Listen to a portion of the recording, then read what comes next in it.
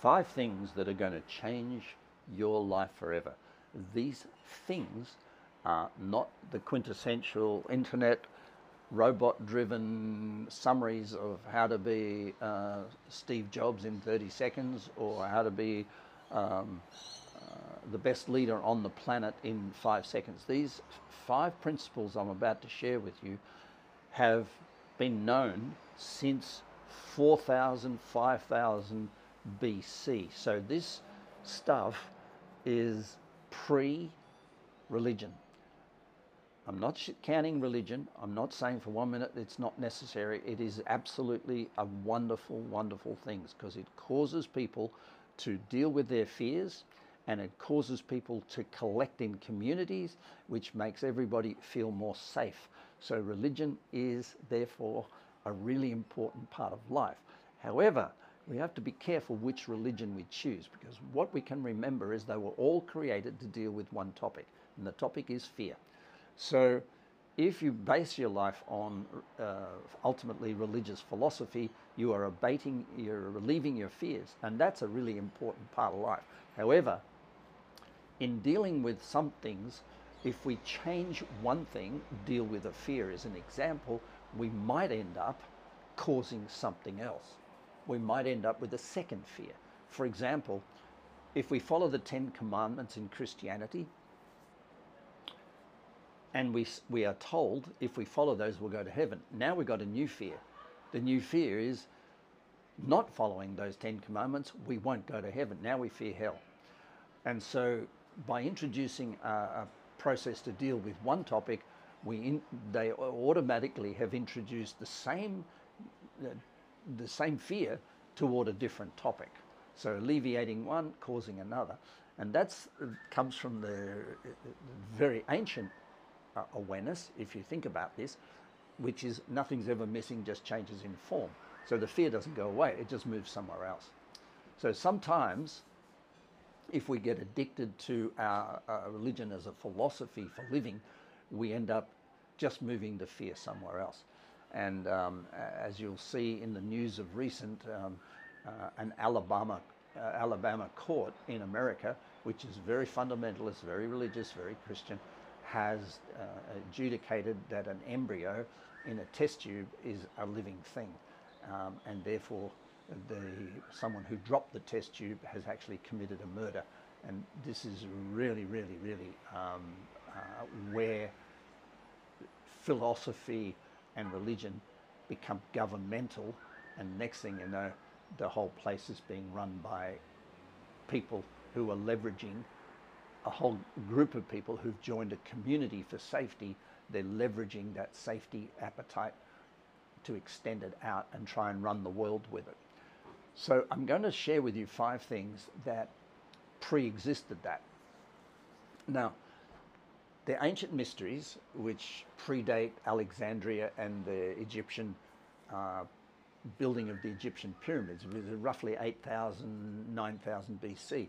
Now, on those pyramids were etched drawings, and in those drawings there's a demonstration that the construction of the pyramids, or the knowledge that was available to people in 8,000 BC, was actually not very what we would call technically scientific, but it was profoundly detailed in its application to any aspect of life. In fact, we haven't learned much since.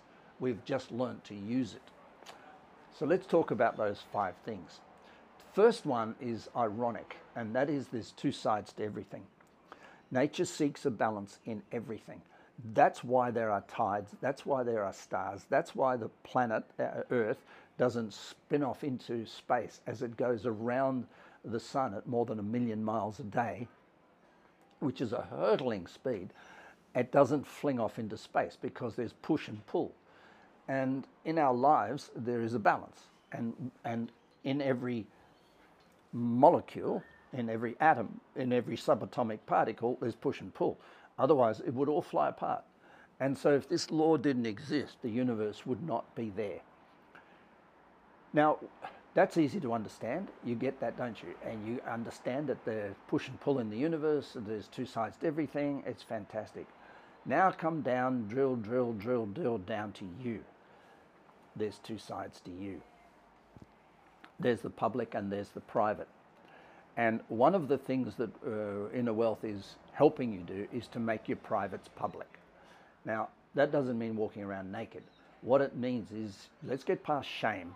Let's get past guilt. Let's get past fear. Let's get past all the things that cause us, that are triggered when we start making our privates privates and our public public. Now, the more fundamental we become, the more righteous we become, the more we disguise our private in public, and the more we disguise our public in private.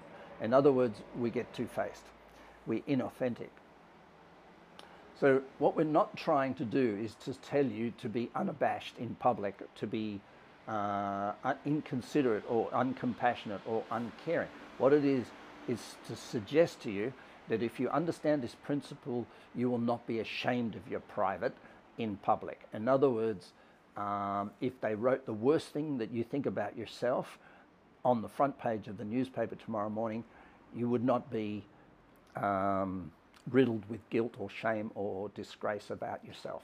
Now, that's owning your territory. That's owning your truth, owning your journey. Now, there's a way to do this, and we'll cover that completely in another podcast. For now, I just want to say there's two sides to everything is the first principle of the 5, that if you can gather that and start working with it, you get control of the single most important thing that you have in your life, and that's your free will. Your free will is attacked by conditioned thinking. Conditioned thinking is based on emotional thinking. All conditioning, all of it, is based not on mind control, it's on emotion control. Emotions are built on lopsided thoughts. An emotion is a lopsided thought, too much or too little of something. And therefore it's a lie, because we've just said the whole universe is being run by a principle that says there's two sides to everything. So a lopsided thought and emotion is a lie. However, those lies become our truth. And then we think we're being authentic by demonstrating our belief systems, our opinions.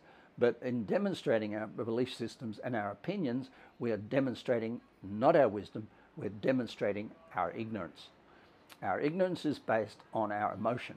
Emotions are a lie because there's two sides to everything, and every emotion is the perception that there is not two sides to something. There is an imbalance. So step 1, if you can take this principle, stick it on your arm, tattoo it on your neck, whatever you love to do with things, there's the first principle. There's two sides to everything. Nature seeks a balance in all things. The second principle, and I hope I'm not going too fast here, but I'm summarizing 5 principles. The second principle, and equally important, and ties into the first one, is nature evolves. The universe evolves. It's getting bigger all the time. Things are changing. Stars are exploding. You don't have to go far to get really good information about the fact that the universe is not static. It's changing all the time, but it's not changing in a random way. It's changing in what's called an evolutionary way. Darwin triggered this idea when he said that everything is evolving towards something. The universe is evolving as well. But that means if you come back to Earth and you come back to this topic we're talking about today, you are evolving. Now, we evolve at the border of order and chaos. So the more we seek order, the more chaos we attract. We evolve at the border of order and chaos is the second principle.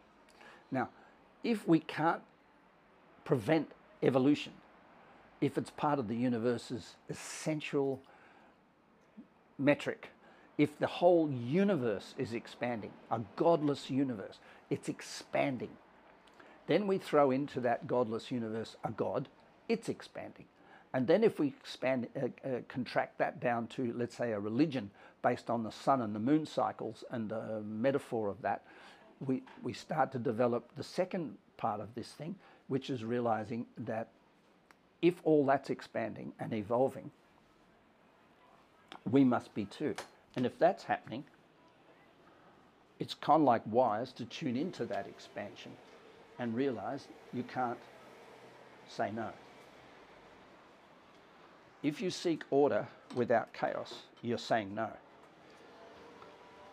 If you think your mistakes are mistakes or your failures are failures, if you're misinterpreting all that, you're actually saying, I want to live a life without any form of interruption. And that's why meditators, people who seek meditation, are often mentally deranged, because the basis on which they're trying to exercise their practice is based on the delusion that they can come to a place in their life where there's more order than chaos. Embrace this and you'll be a good business person. Embrace this and you'll be a great family person. Embrace this and you'll understand your body. You will introduce chaos to the degree that you want order. As I said, I'm not expanding these today. They can be covered separately in further podcasts. The third principle is astonishing. The third principle eliminates all mental health problems on the planet. And the principle is this: nothing is ever missing. It just changes form.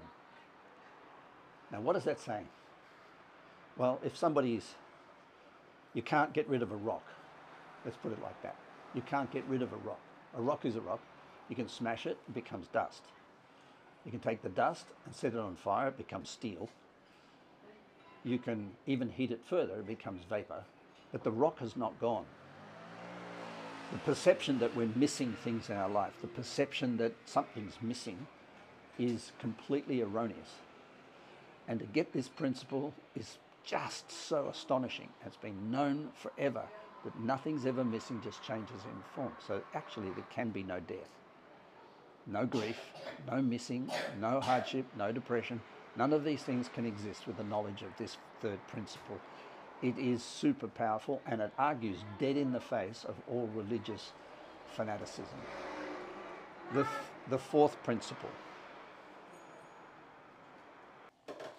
The fourth principle is that everything vibrates. Now, there's many ways of saying this. I've summarized this, but everything vibrates. There is a rhythm. And that vibration, the rhythm,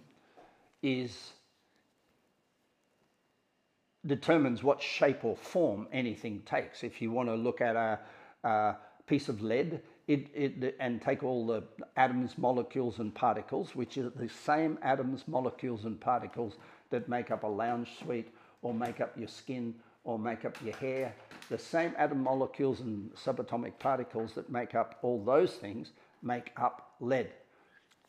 To change lead,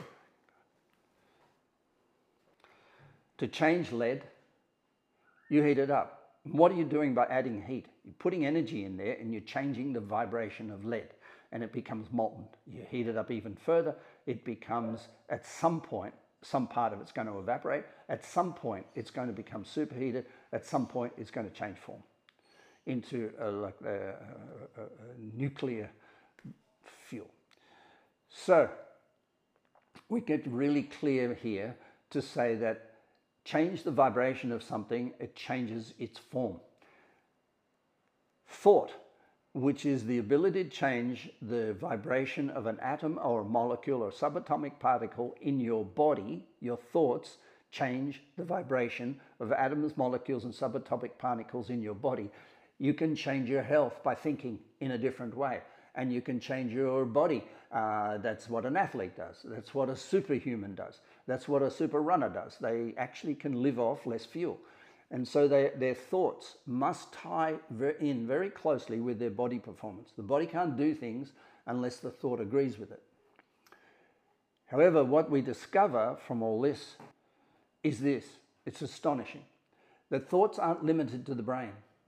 So actually, at the University of Heart Math in Boulder, Colorado, they can actually take the human thought process, get people to think, and measure it outside of the head. In other words, they can measure the change of vibration in the atmosphere around a person's head. If you multiply that by 10, you can say we affect the world around us by our thoughts. Now, this is really, really juicy stuff and very, very important if you're considering the importance of how you think and what level of consciousness, what level of mindset you want to bring to life, what level of thought process, whether you're going to be disciplined in your thoughts or whether you're not going to be disciplined. The random person is emotively driven. Therefore, their thoughts are lopsided. Therefore, they're chaotic. Therefore, they're not focused. Therefore, they temporarily change the vibration of things and then swing back and re-change them back to where they originated. The thought that changes something permanently is an inspired thought. It is a balanced thought, but it's got to be repeated over and over. It's got to be held in place. And that's why this fourth principle addresses all human condition. The whole human condition of our thought process, our mindset, our vision board, our manifestation process is this. Really simply put, if you hold your mind on a topic for long enough, it will start to happen. Now, do you need to act? Yes, you do. Do you need to put energy into what you do? Yes, you do.